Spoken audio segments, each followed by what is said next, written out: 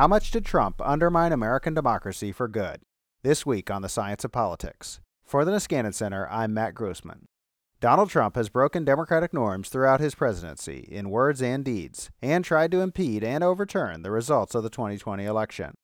How much significant democratic backsliding did he create, and what did his presidency reveal about the strength and limits of our institutions? This week, I'm joined by Brendan Nyhan of Dartmouth and the Upshot for a special conversational edition.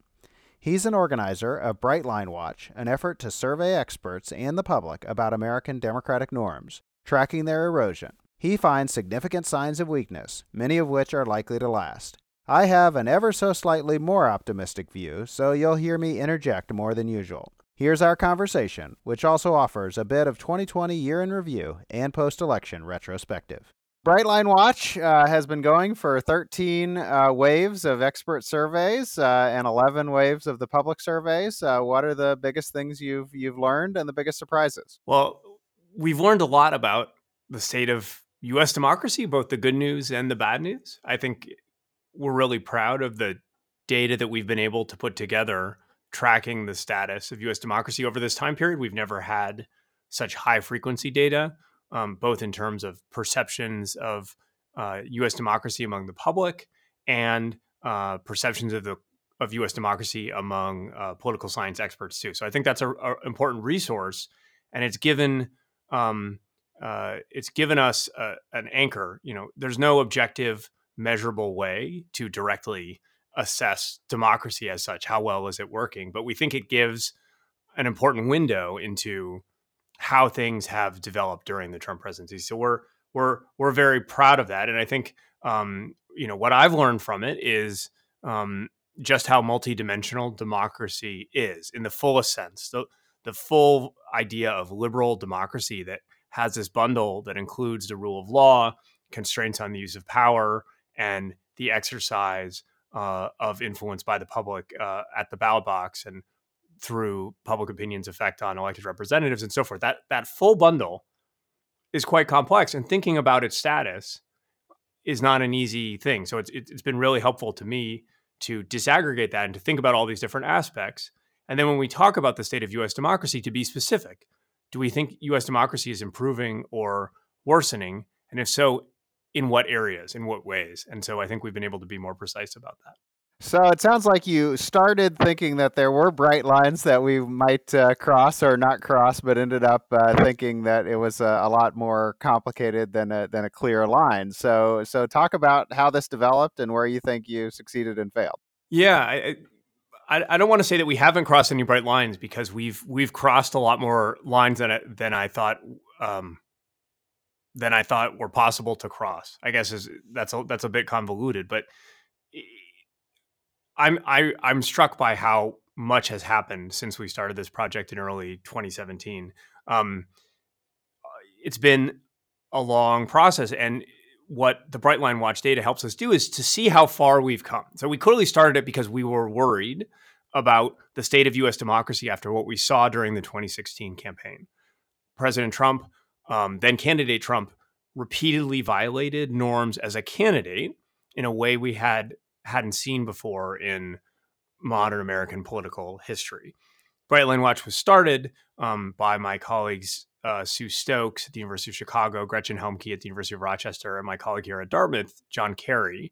And I later joined the project to track the state of U.S. democracy, given that President Trump had won and would be entering office. So I think we've been successful at documenting just how far we've come and how many lines have been crossed and in what areas.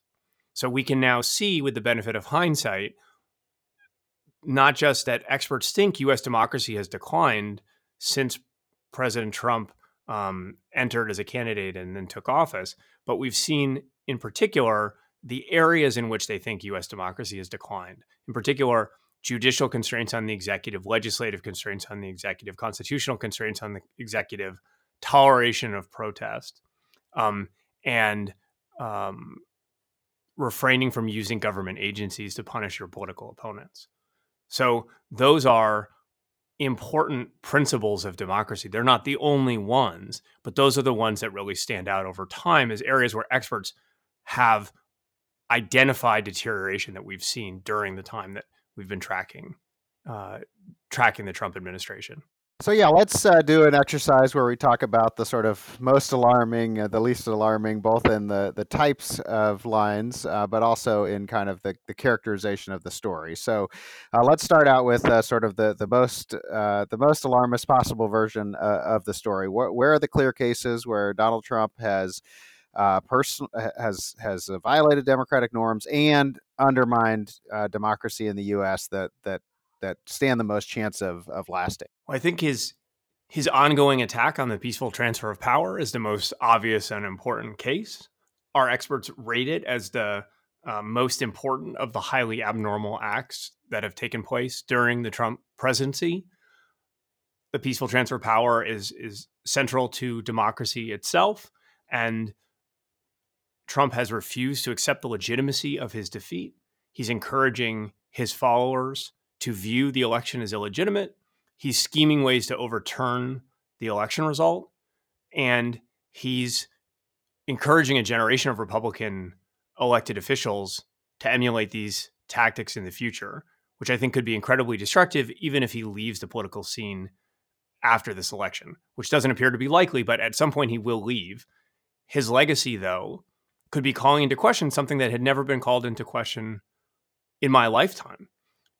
The high-ranking officials in the military have to disavow the prospect of them becoming involved in determining the outcome of an American election. No one does that in Denmark. No one does that in stable, consolidated democracies. The fact that the military has to say, no, we're not involved in determining who wins this election is itself a profound violation of democratic norms.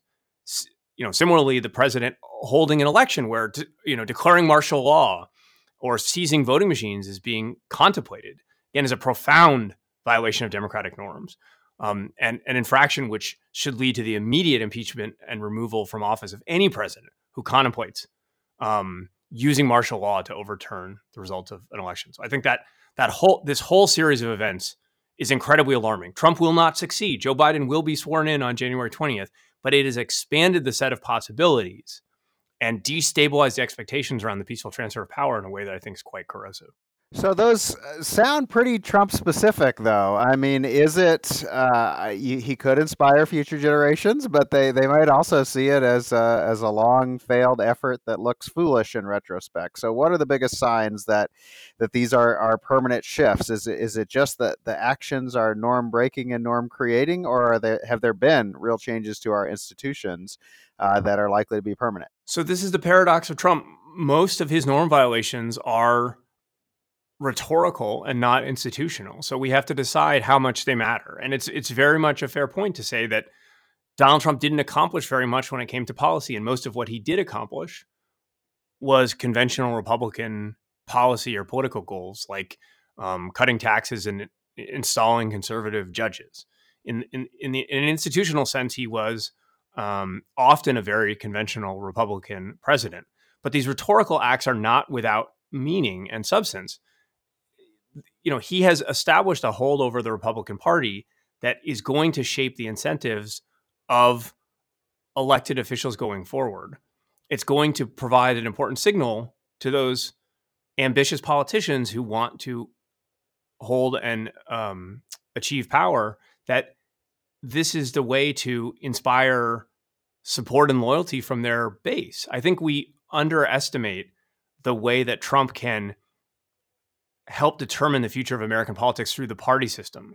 It's not the same as changing institutional rules or policies in the short term, but if he's changing the character of the Republican Party in the short to medium term, that's incredibly important. Who's going to run for Secretary of State in Republican primaries in battleground states in the future? And who's going to be nominated coming out of those races? Who's going to win primaries? As a candidate running in Virginia right now who says that Trump should declare for governor, who says that Trump should declare martial law. Now, she appears to be such a fringe candidate that hopefully she'll be defeated, but there will be more candidates like that. And there will be more people like that. And I worry that we're starting to see Pandora's box open as other candidates respond to the demand for these kinds of illiberalism that Trump has helped to unleash. So another way of seeing it is that our institutions just got a long series of very tough tests, and the courts and Congress and state institutions and all of that did push back in some cases. So talk to me about that case for a little bit. What would be the best case you could make that our institutions showed their strength despite the threat from Trump? No, that's right, and it's an important piece of the story too. We need to be judicious. The threat is real, but the areas of strength are important to highlight as well. Conservative judges turned back Trump's appeals, not just liberal ones.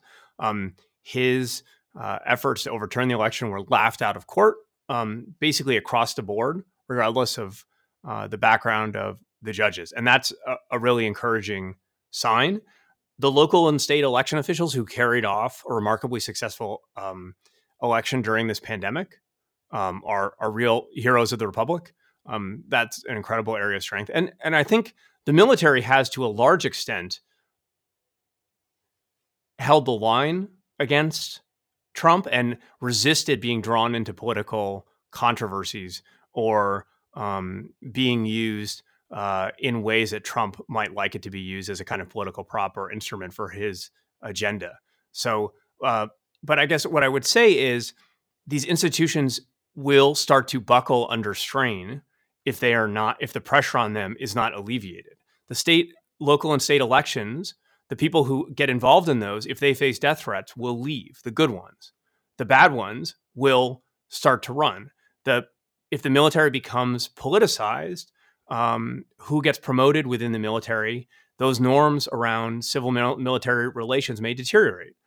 We saw this with the Department of Justice, which at first held the line to some extent under Trump, but once Bill Barr was there and was able to start more effectively maneuvering the instruments of power, we saw more and more violations of norms and previously standard procedures there than we'd seen before. So I think there are these real areas of strength, but they're not infinitely durable. They won't necessarily hold up if this pressure continues. We can potentially turn the page, but we shouldn't assume they will indefinitely be able to sustain this kind of pressure. Talk a little bit more broadly about the bad signs and the good signs sort of during the administration. What did Trump try to do during his administration beyond set it up so that he could win the next election or overturn it? And where was he successful, and where were our institutions more strong in keeping it at bay? Yeah, well, so, besides the attack on the election results, I think the next most important event, according to our experts, was the effort to use the president's power, as his executive power against Joe Biden via pressuring Ukraine to investigate him. That was rated as almost as serious a threat to democracy as the efforts to overturn the election by our experts. So I think that's a important moment. Our institutions held up in the sense that whistleblowers revealed Trump's actions, and he was impeached, but he was not removed from office, and only one senator was willing to cross party lines to vote to remove him from office. So I'm not sure how much we should take away from that in terms of positive signs. The president has also attacked the media on an ongoing basis. That hasn't taken any particularly solid form. So I guess, Matt, the question I think we should ask is, how much should we congratulate ourselves that the president isn't locking up journalists? Like, he's calling them the enemy of the people. Our institution's held in the sense that he's not throwing journalists in jail, but that's not the sort of thing that liberal democracies typically congratulate themselves for doing. So I'm not really sure, how much we should, see all of these things as victories. He said many illiberal things. There's a very long list.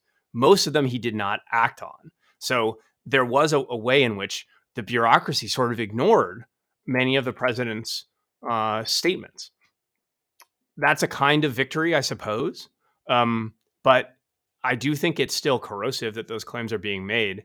I also worry actually about the damage that's done when the president is saying to do things and unelected officials decide that it's important to ignore them.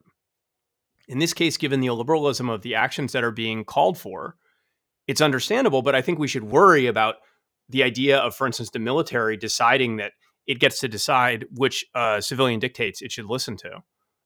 That's, again, not a especially healthy development for a democracy. What about the opposition party? It seems like there was not exactly the one-upsmanship that some feared in anti-democratic actions. As you say, the opposition party impeached the president, tried its hardest to get allies in the president's party. How should we evaluate that? I'm not certain. I think it's fair to question the sometimes crude ways that Democrats talked about the Russia investigation, as if it would be a kind of Scooby-Doo confession of a collusion plot. There were certainly conspiracy theories offered that went beyond the available evidence and that were never corroborated.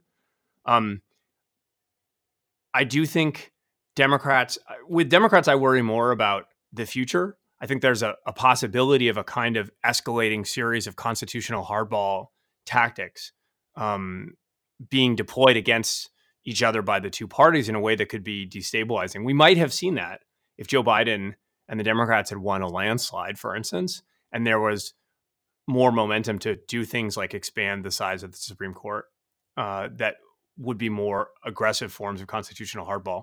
It doesn't seem like those things are in the cards now, but they do seem to have greater prospects on the Democratic side than they once did. And though, there's an argument for constitutional hardball as a response to norm violations, but there's also a way in which it can be destabilizing. And I think that's why it's often split experts when they've debated the merits of those kinds of tactics as a response to violations of democratic norms. So one reading of the post-election period is that we just got lucky. If it came down to only one very close state, then it might have turned out differently. There's been talk about if there was one different judge in Wisconsin, maybe that verdict would have turned out differently. I guess the counter case is that you don't really know much. You don't observe much about what would have happened in that case from seeing some dissents that aren't going to go into effect. How would you read it? How close did we come, and how much is this dependent on these accidents of history? It's a good question. I'm not someone who thinks that Trump would have been successful necessarily in overturning the election if it had come down to one state, but I think we have reason to worry that the effort to overturn the election could have become much more serious and destabilizing in that circumstance. We saw almost 2/3 of the House Republican caucus sign on to the Texas lawsuit, even under the circumstances when it had almost no chance of overturning the result. And we've seen many Republican officials back this effort, even though the chances of success were very low and the legal arguments were considered preposterous. Doesn't that even if work both ways? I mean, you say it's even if, but that might be because of this was a fairly costless action at the moment, and we might not be able to conclude from that they would have done it in a circumstance in which it might have been more destabilizing. Totally fair. So I think one area that political scientists are debating right now is how much of what Republican politicians are doing right now is cheap talk, right? Would they do this if push came to shove, when it might really be decisive? Yeah, that's a counterfactual we haven't observed, so I can't evaluate it. It's certainly possible it's cheap talk. It's certainly possible they just wanted to send a signal to their base and they wouldn't really follow through on it.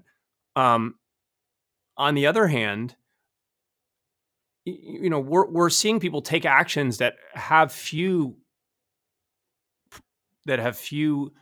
recent precedents in American political history. These are remarkable things to do. I mean, it's cheap talk in a way. Yes, you're just signing on to a court case that's going to be defeated. But on the other hand, you are violating norms that were unquestioned until recently. So that still seems to me quite serious. Again, these counterfactuals are very difficult, and I don't think it's hard for me to imagine the election actually being overturned. If it had come to that, I think there would have been millions of people in the streets, millions, and we would have. It's hard for me to imagine the result actually changing, but we could have gotten to a much worse place. I think one way to think about it is that the margin within which an election can fall, where we're now subject to Florida-like contestation, is far wider than we anticipated. And that's quite destabilizing to me. Haven't we observed some gains since 2000 as well in our electoral institutions? I mean, it's striking to me that they had an opportunity to find problems in 5 different states, and they really found almost nothing.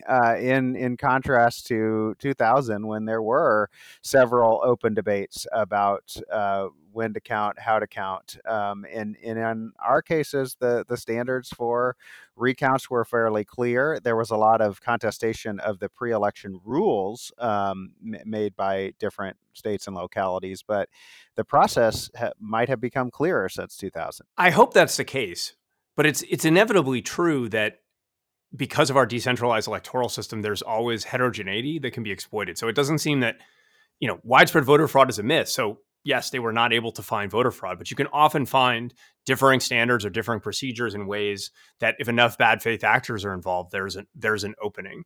I would also, make sure that we put on the table, Matt, something that I know but the audience may not fully be aware of, which is if these margins had been closer, those pre-election rules you referenced could actually have faced more serious legal challenges, right? So Pennsylvania set aside its late arriving ballots. Those turned out to not be of a number that could have been decisive, but it's considered more plausible by some legal experts that conservative judges might have thrown out those ballots under an interpretation of who has the power to make judgments about how electoral votes are allocated. That would have been, in a way, quite radical, right? So it's not it's not just Rudy Giuliani style clown show legal challenges. That is a more serious prospect. Now, it turned out the margins were just large enough in some of these pivotal states that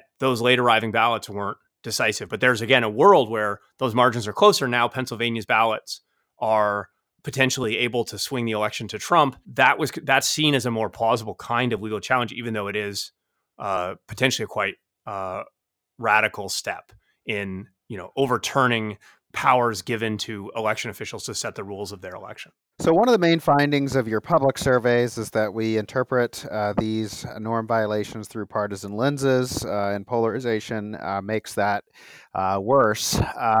You're relying on experts to judge these democratic bright lines, and the experts are disproportionately Democrats, liberals, and even on the Republican side, anti-Trump. So how well can the public judge these violations, and how well can experts, given that we are increasingly and largely affiliated with one partisan side? Well, it's a fair question. Academia is what it is, and there's no way around that. I guess what I would say is judge our experts on how they evaluate the Trump presidency.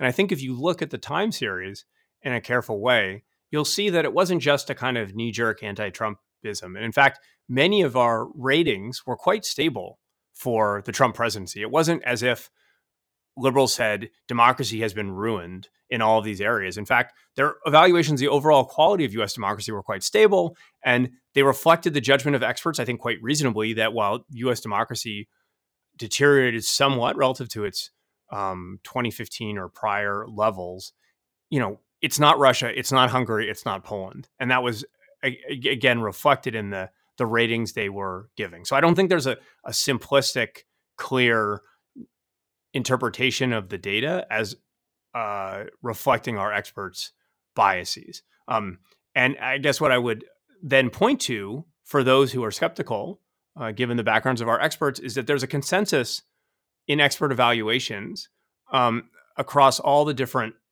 surveys of this type, including political scientists who are outside of the United States as well. So the the VDEM survey, The Economist, Freedom House, and Brightline Watch are all seeing declines in the quality of U.S. democracy. So it doesn't seem to be specific to our survey or even to U.S. experts. Yeah, I would assume that most of those international surveys are also of people who are disproportionately on the political left. But how should we take the right expert reaction? I mean, on the one hand, it's kind of indicative of the Trump's impact that a lot of conservative leaning experts have been the most alarmed. On the other, it might be taken as just evidence that this is becoming an increasing cleavage in our democracy and other democracies between experts and the conservative public. How should we read that? No, I think you're right to point to the number of conservative experts, both in academia, but also pundits and other folks with relevant expertise who've spoken out, often at quite significant cost to their own careers. I don't think it's easy to dismiss those people's judgments as reflecting some kind of partisan impulse or career incentive. In many cases, they've destroyed their own careers in the Republican Party or the conservative movement to speak out, or they've limited the opportunities that are available to them. So I find those convincing. Now, yeah, I mean, I don't, there is no long list of pro-Trump academics who we can go to and say, these people agree that democracy is also declining. But that's something of a weird judgment. If your professional judgment is that democracy is declining, why would you back the figure who is the vanguard of the deterioration that you observe, right? So that's a kind of strange paradox to expect anyone to have that kind of expert relevant to, at hand to point to. So you spoke about the differences in international surveys and domestic surveys, or lack thereof. But we have had a debate since the beginning of the Trump administration about sort of the need for a comparative lens on this. So talk about what you've learned by working with a comparative perspective. What do they know that Americanists don't know or didn't know before this presidency? What I've been most struck by in talking to comparativists and reading them is the way that democratic erosion can be almost imperceptible, that it doesn't happen in the model of the mid 20th century fascist takeovers.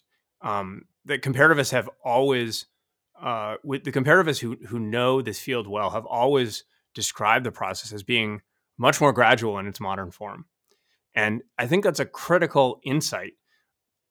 Every time I participate in this debate, I find people basically saying a version of, well, the tanks aren't in the streets yet, so everything is fine.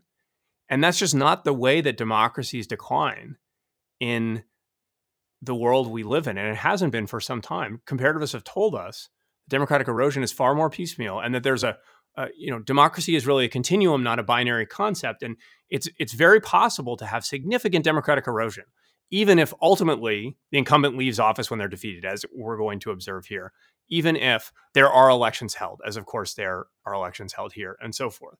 And I think the complexity of that picture, the way democratic erosion can coexist with many of the institutional trappings of democracy, is a critical insight, and one that we need comparativists to play an important role in amplifying within our own political debate here.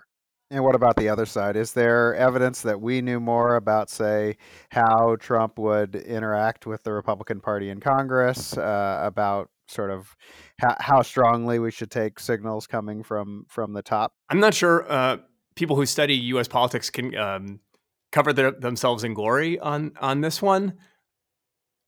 We didn't expect Donald Trump to be able to win the Republican primary, given that he was such an outsider, and we thought that that parties could more effectively screen primary candidates. That was a real failure. And in general, I think American politics specialists, myself very much included, just failed to anticipate the potential for significant democratic erosion.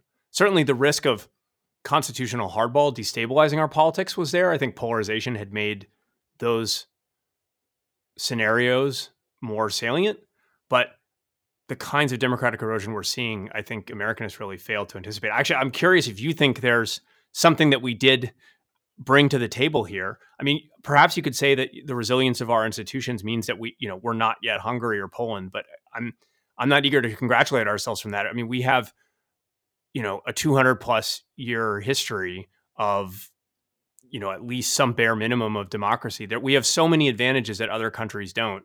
The fact that, we're having the peaceful transfer of power challenged after 4 years of one president, I don't think is a powerful demonstration of the resilience of our institutions. Yeah, I would just say the couple things that we got right were that in office, Trump would not be as much of an aberration on the policy side because he would be working within the Republican Party, and that limited the sort of potential popular appeal of Trump in a way that might not have been limited if the Republican Party had been able to, say, quickly switch directions on economic policy. And then the other, I think, is the strength of polarization and thermostatic movement, which meant that both the public and the Democratic Party would move and mobilize strongly against a Trump presidency, but that would not mean a new consensus. It would just mean continued continued close polarization, but sort of enough to make the electoral and public opinion winds move in the other direction. No, that's a fair statement. I want to be clear for the audience that the first part, really, you were one of the leaders in speaking out on that point, and you've really influenced my thinking on that. So credit where credit is due. The way the Republican Party captured Trump on policy prevented him from being the kind of kind of infrastructure, big spending, populist right figure that many people thought could have more appeal. He became a kind of illiberal version of a Republican with a conventional set of policy positions and positions on judges and so forth. And actually, so he's this kind of unusual figure in that he's a demagogue who's not very popular. We usually think of demagogues as having these incredibly popular appeals, but instead, Trump is holding a series of fairly unpopular positions and never was breaching the 50% approval level anytime he was in office. So that is a quite striking finding. Yeah, and it's certainly right. Polarization locked Democrats in place against him. But it also, if I can add one other point, I guess Americanists could say the way that partisanship helped lock people in place also helped lock Republicans in place in favor of Trump in a way that we saw almost no variation in his approval ratings. That was a trend that we'd been documenting over time, that approval ratings were becoming less variable within the Obama presidency. They varied within a much narrower window. And in that way, Trump really continued that trend. So there were some insights from past studies that could be applied there. So let's talk about the broader question of how much we can learn during the Trump presidency. Obviously, you started the survey after the presidency began, so it's hard to kind of get a baseline.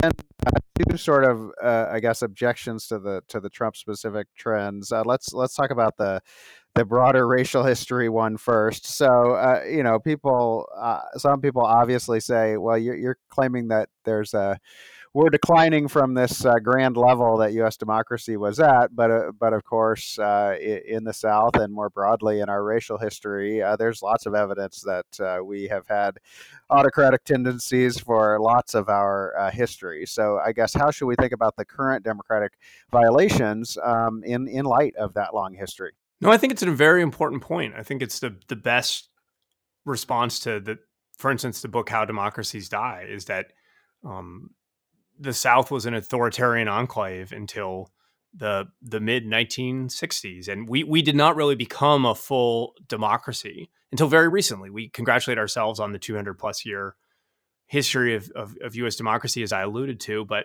in fact, we only really became a full democracy in the latter half of the 20th century. And, our expert judgments reflect that to the extent that we're able to observe them. So we've asked experts to rate the quality of U.S. democracy retrospectively at a series of points in time. And you see them using that same scale we have them evaluating the quality of U.S. democracy now, really rating U.S. democracy as only achieving the levels that existed prior to Trump starting in the mid-1970s. So it's really after the civil rights era that that experts see democracy in the U.S. as achieving that level, and they certainly don't see it as perfect. Even going back to our very first surveys, there were a number of areas that they rate U.S. democracy as not performing very well, and many of them relate, for instance, to the status of the voting rights of all members of society, different kinds of principles like that. So I don't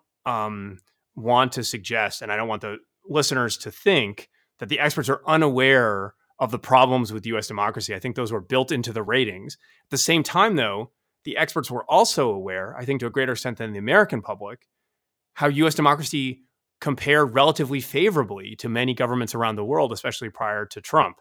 And that was being reflected in their ratings. There were some areas they rated U.S. democracy as much better than the public, precisely because they were aware of the ways in which our democracy, while very much imperfect, still exceeded the standards seen in many other parts of the world. So the other version of this is looks more recently at the history of the Republican Party and says that a lot of things that are being attributed to Trump did have precedent within the Republican Party. There was certainly polarization, and not only on policy, but on tactics within the Republican Party. There is also, of course, a broader history of parties on the right, those representing the economic upper class, being less in favor of democratizing reforms. So, how should we evaluate the counterfactual where the Republican Party is moving in the same direction, say under a President Ted Cruz, but we don't have Trump the individual? Were there signs we should have seen before, and are we able to pick them up now? Yeah, I'm not sure how to evaluate that counterfactual, because the democratic norm violations we've seen are not the ones that I would worry about most under a President Cruz or Rubio or Jeb. Again, I would worry more about the kinds of constitutional hardball that we've talked about a little bit than refusing to accept the outcome of an election or pushing foreign countries to investigate your opponents. That those don't seem to have the same kinds of recent precedents. I could certainly see those leaders pushing the boundaries of executive power, maybe building on the precedents from the Obama years and prior presidencies. And I could imagine difficult interbranch conflicts over the powers of the presidency. I can certainly imagine lots of nasty language and things like that, but I have trouble drawing a straight line from those folks to what we've seen. I'd be curious if you how you would tell that story. We've been telling a very top-down story that this was Trump, people reacting to Trump, but there are other people who tell the story about the openness to this within the Republican public, about the spread of conspiratorial misinformation, of course, about the anti-immigrant backlash that was present before. And so there are people, I think, who see this as a more, I don't know if we want to call it natural, but a more expected trend from the rise of multi-ethnic democracy that would say, this, if not inevitable, these trends were in progress before Trump arose. I think you could tell a story where the move towards a kind of white identity politics and a more aggressive form of immigration backlash was, if not inevitable, likely. The Republican Party was quite a bit out in front of its base on those issues, and Trump saw that and harnessed it. But if he had not, someone else might have. So I can imagine that turn taking place. In some ways, the Republican Party's failure to co-opt that force, which is what allows Trump, in part allows Trump to vault to the nomination, along with the disproportionate media attention he attracts. That creates an opening for an outsider who doesn't play by the norms of the political system. It's not. I'm not a comparative politics expert, but from my understanding, it's not unlike the challenge facing mainstream right parties in Europe that face fringe right parties, where they're trying to co-opt the sentiment that those parties appeal to, while keeping them out of power, given the illiberalism that they endorse. So the Republican Party's, in this case, the the failure of the politicians to supply the anti-immigrant positions that the base demanded created an opening that Trump exploited, and someone else might have exploited. But again, it's hard to see who the equivalent figure is who would have been so dramatically illiberal within the ranks of the conventional contenders for the party nomination. So this is tied to the issue that you mentioned before about how much emphasis we should place on Trump's comments himself. Obviously, we've had a recurring debate about how seriously to take the anti-democratic tweets. We also have a long-running story where Trump's most extreme comments are immediately leaked to the press, and some people see those as signs of weakness rather than strength. That is that he's making these comments but unable to carry them out or convince anyone to go along with them. It should not be seen as a sign of strength. I take it you're on the other side, but maybe you can comment on that. Yeah, no, I'm worried. I'm worried about these comments. In part because eventually someone might listen to them, and especially when the comments are demanding things which are not illegal but which violate norms. Those are areas where there are vulnerabilities. We've seen again and again in this presidency that the norms are the weak point of our system. Trump has been foiled when the obstacle he faces is a law, but when it is a norm, he can often bulldoze through it. So another version, or perhaps a separate argument, is about the political tractability of these arguments that Trump is violating norms. So I guess let's take it as an even if argument. Even if these regular Trump comments are extremely alarming, we had a debate about impeachment and Trump actions. We had a debate about impeachment. We have a debate surrounding the Lincoln Project ads, where there are some people who say, look, this is exactly the right focus. Trump is an aberration. We should be calling him that. And there are people who say, even if that were true, it's not the best political argument. It's not good for limiting Trump by tying him to the Republican Party. It's not the best for winning elections or generating public opposition to Trump. In the most extreme form, let's say, it's much better to talk about cutting taxes on the rich and taking away your entitlement programs than it is to talk about this. And it's much better to portray Trump as the face of the Republican Party rather than an aberration. How should, I guess, the public, experts and analysts deal with that trade-off if it exists? I'm convinced by these arguments that the best way to oppose a illiberal populist is through conventional political arguments. There are analyses suggesting that Hillary Clinton talked too much about why Donald Trump was a terrible person in 2016 and not enough about the kinds of class issues that helped limit Obama's losses among working class whites. There's evidence from other countries that defeating populists often requires beating them on these conventional political issues. But so I think as a political scientist, I think those arguments are often convincing. I don't think people have a deep sense of how democratic norms impact their everyday life. And that's okay, by the way. Politicians' jobs are to make people's lives better. And democracy is a very abstract concept. I think it's perfectly reasonable for people to worry about the well-being of themselves and their family and their community more than these abstract notions. For me personally, I'm speaking as an expert, not as a Democratic Party strategist. So I'm unconcerned with the political case for or against highlighting these democratic norm violations. I just think it's critical to highlight them precisely because I'm worried that we're starting to lose sight of just how abnormal they are. And I've felt that one of the roles I could play during this time was just to keep reminding us how crazy what's happening is and how utterly abnormal it is and what a break with our democratic traditions it has been. So, I think you're right to suggest that, democratic norms are not going to be moving swing voters or something. That's certainly the case.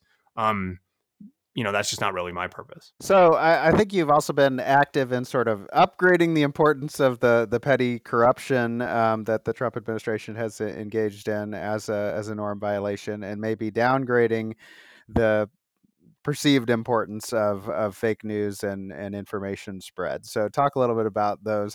Where did you come down on those two, and why did you make those decisions? So one of the areas where I tried to highlight the break with past norms is the way that Trump has refused to play by post Watergate rules as far as disclosing his financial background, separating his interests from those of his business, and other kinds of steps that we've taken to limit the potential for corruption or undue influence on the president. Trump has refused to play by any of those rules, and I thought it was important to highlight that difference. It's not the most important issue, but I do think it's a symbolically important one. And it's also one actually that my colleagues at Brightline Watch and I found in an article we published where, at least in principle, there's the potential for some consensus that people across the political spectrum thought it was important to prevent politicians from enriching themselves while in office, and perceive that to be a real flaw in the existing political system. So that might at least be a democratic norm where we could not just agree about the abstract notion that it was important, but we might see that it is an ongoing problem. And in that way, drawing attention to that violation could be valuable. But isn't that sneaking in the criteria you just excluded? That is, the reason this was more important is because it's actually a politically better argument than generic democracy. Oh, for sure. Yeah. No, again, I declaim being a strategist. Fair enough. But and again, this isn't about getting Democrats elected. It's just about an area where the defense of democracy might actually be appealing to the everyday person, because they really do worry that politicians are taking advantage of the system to enrich themselves. And in this case, there is evidence that the president is taking actions that financially benefit himself while he's in office. Now, we can talk more about how serious that is. Again, I don't think it's the most important norm violation by a long shot, but I do think people have a right to know that about their government. It's important to highlight just, again, how abnormal it is. You asked me to talk about the role of fake news. So yeah, if we can talk about that, I think it's important. After Trump won in 2016, people went searching for some kind of simple monocausal explanation. The reason, in quotes, Trump won. And so-called fake news and Russian interference were the easiest stories that people could point to. And I've been one of many social scientists who's tried to point out that both of those accounts really lack any convincing empirical evidence to support them. We can talk more about the details if you like, but I do think those are areas where people have overstated the likely effects on especially swing voters. The magnitudes, the scope of those, of exposure to those kinds of interventions and their likely effects. There's just no way that that they were decisive in 2016. I've seen no evidence to indicate anything like that was possible in 2020 as well. They're very serious concerns. We can talk more about them, but I think they were sometimes used as a kind of simplistic explanation for why Trump won. And I've really tried to push people on the evidence for that. Yeah, I'm just wondering again if we're letting the political criteria back in, which I favor.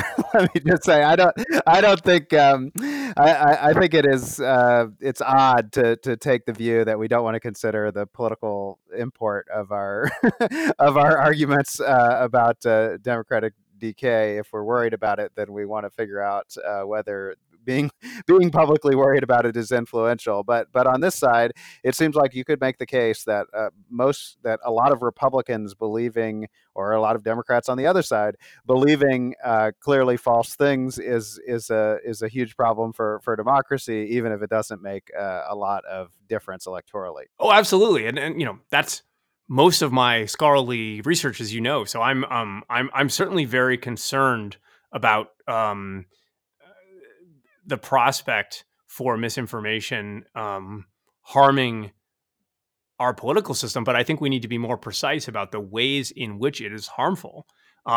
In some ways, Donald Trump has been a reminder of two facts that I try to emphasize when I talk about this with public audiences. The first is that elites are the most important source of political misinformation, not foreigners and not obscure websites. The political elites who drive the news cycle, who generate who are the actors in the mainstream media coverage that's still where most people get their information. However, it eventually makes their way to them digitally. It's still ultimately largely coming from relatively conventional sources, and it largely centers on those political elites. And Donald Trump has made more than 20,000 false statements as president. He's the most covered man in the world. He is generating far more misinformation than Macedonian teenagers or Russian operatives posting weird memes on Facebook. That doesn't mean the others aren't a problem, but elites are the first order problem, and it's not close. So I think he reminds us of that. He also reminds us that misinformation can be very harmful in the way that it can influence policy. We can go through different examples. Talk about climate change or healthcare.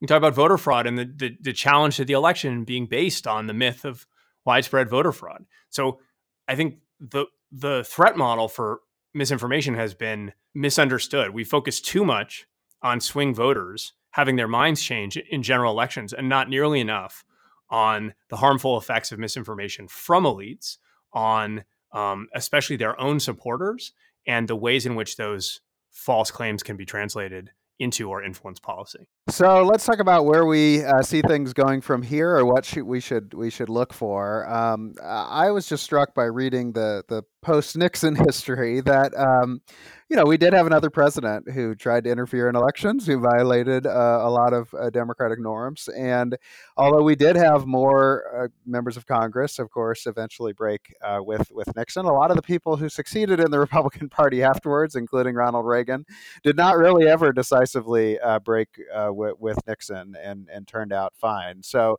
I guess, do we overstate the extent to which there will be or could be a sort of a decisive break with Trump that we've all been waiting for? And, what should we look for to see if the impact of Trump or to see how much the impact of Trump will be ongoing? I think that's a very important point. People, especially people my age or younger, learn a kind of potted history of Watergate that is incredibly simplistic and really doesn't take into account how long it took for Republicans to break with Nixon and how much, as you emphasized, the institutional Republican Party continued forward with people who played key roles or supported Nixon continuing in positions of power and influence. It's just not the dramatic break that it seemed. Now, Watergate is different in that there was a whole suite of reforms enacted and norms created after that presidency that seems very unlikely to be replicated. So, if anything, I would expect even more persistence and even less change. We can go through the list of all the different areas that Watergate led to some real changes and constraints on executive power, for instance.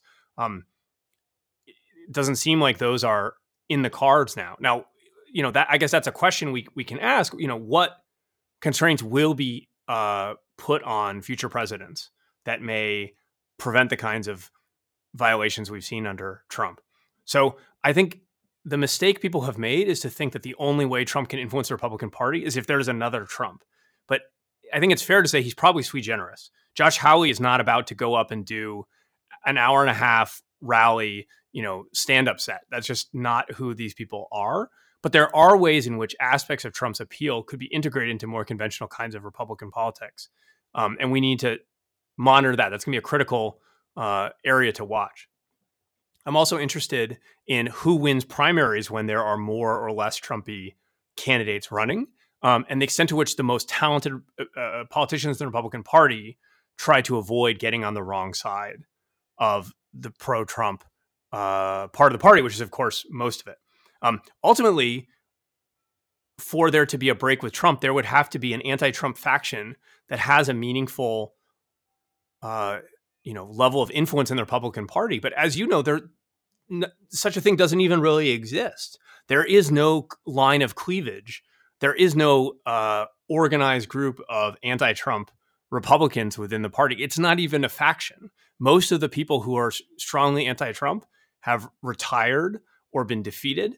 There's a handful of people who appear to be not especially enthused, but they're not speaking out publicly, and they're certainly not organizing.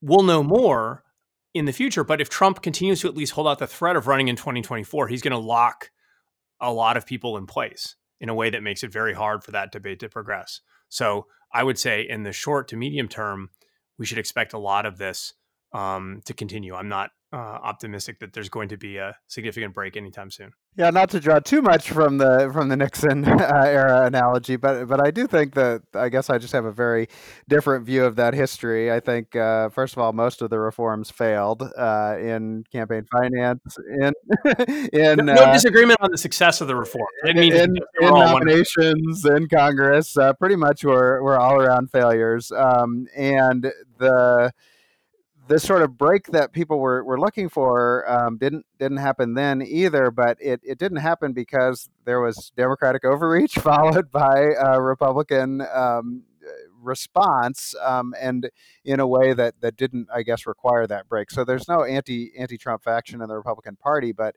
there certainly is the capacity for resurgence in response to Democratic policymaking, and we may be about to see it. I think people may just be expecting more of a question of a Trump or not Trump being bigger than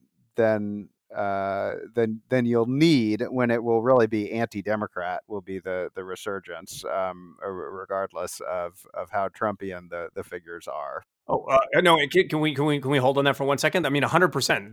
The 2022 Republicans are going to be trying to rerun a Tea Party type backlash strategy. Under those circumstances, how would anti-Trump figures who want to moderate the direction of the party ever find a foothold?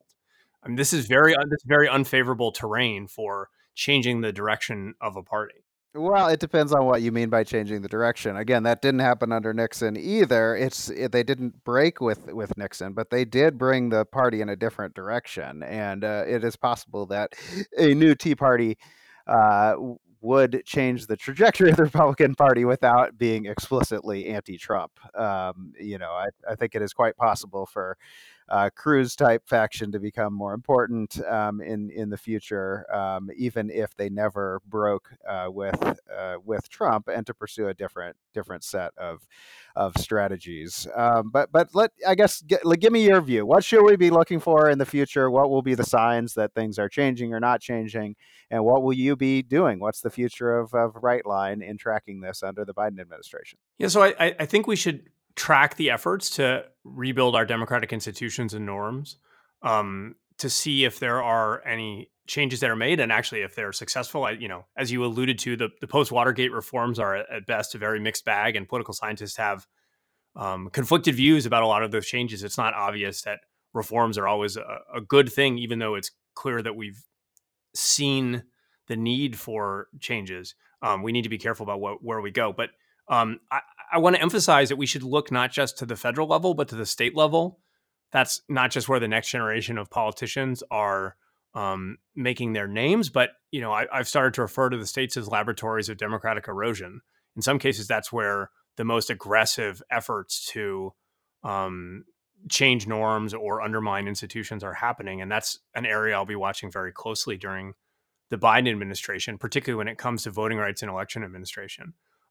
As far as Brightline Watch, that's a conversation that my fellow organizers and I need to have. We need to think about what role we want to play and what financial support is available to us, and make a decision. We haven't gotten there yet, but we hope to at least continue the time series of evaluations of democracy in some form to keep providing the data that will allow other scholars to weigh in on this debate, and keep it central to the research agenda of the field. And anything else we didn't get to that you wanted to include? I think this is a great podcast, and I'm appreciate you having me here. And thank you for the great questions. And I guess I would emphasize for everybody that this is the first draft of history.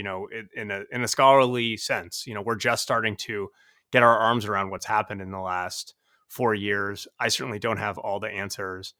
You've asked really good questions, and I think they're ones we should think about And they are ones that I will be thinking about a lot too, as I try to make sense of everything we've just experienced. Well, thanks for joining me. We know there's a lot more to learn. Listeners can go to brightlinewatch.org to get not only all the reports, but all the data to do their own analyses. And we hope you'll join us next time on The Science of Politics.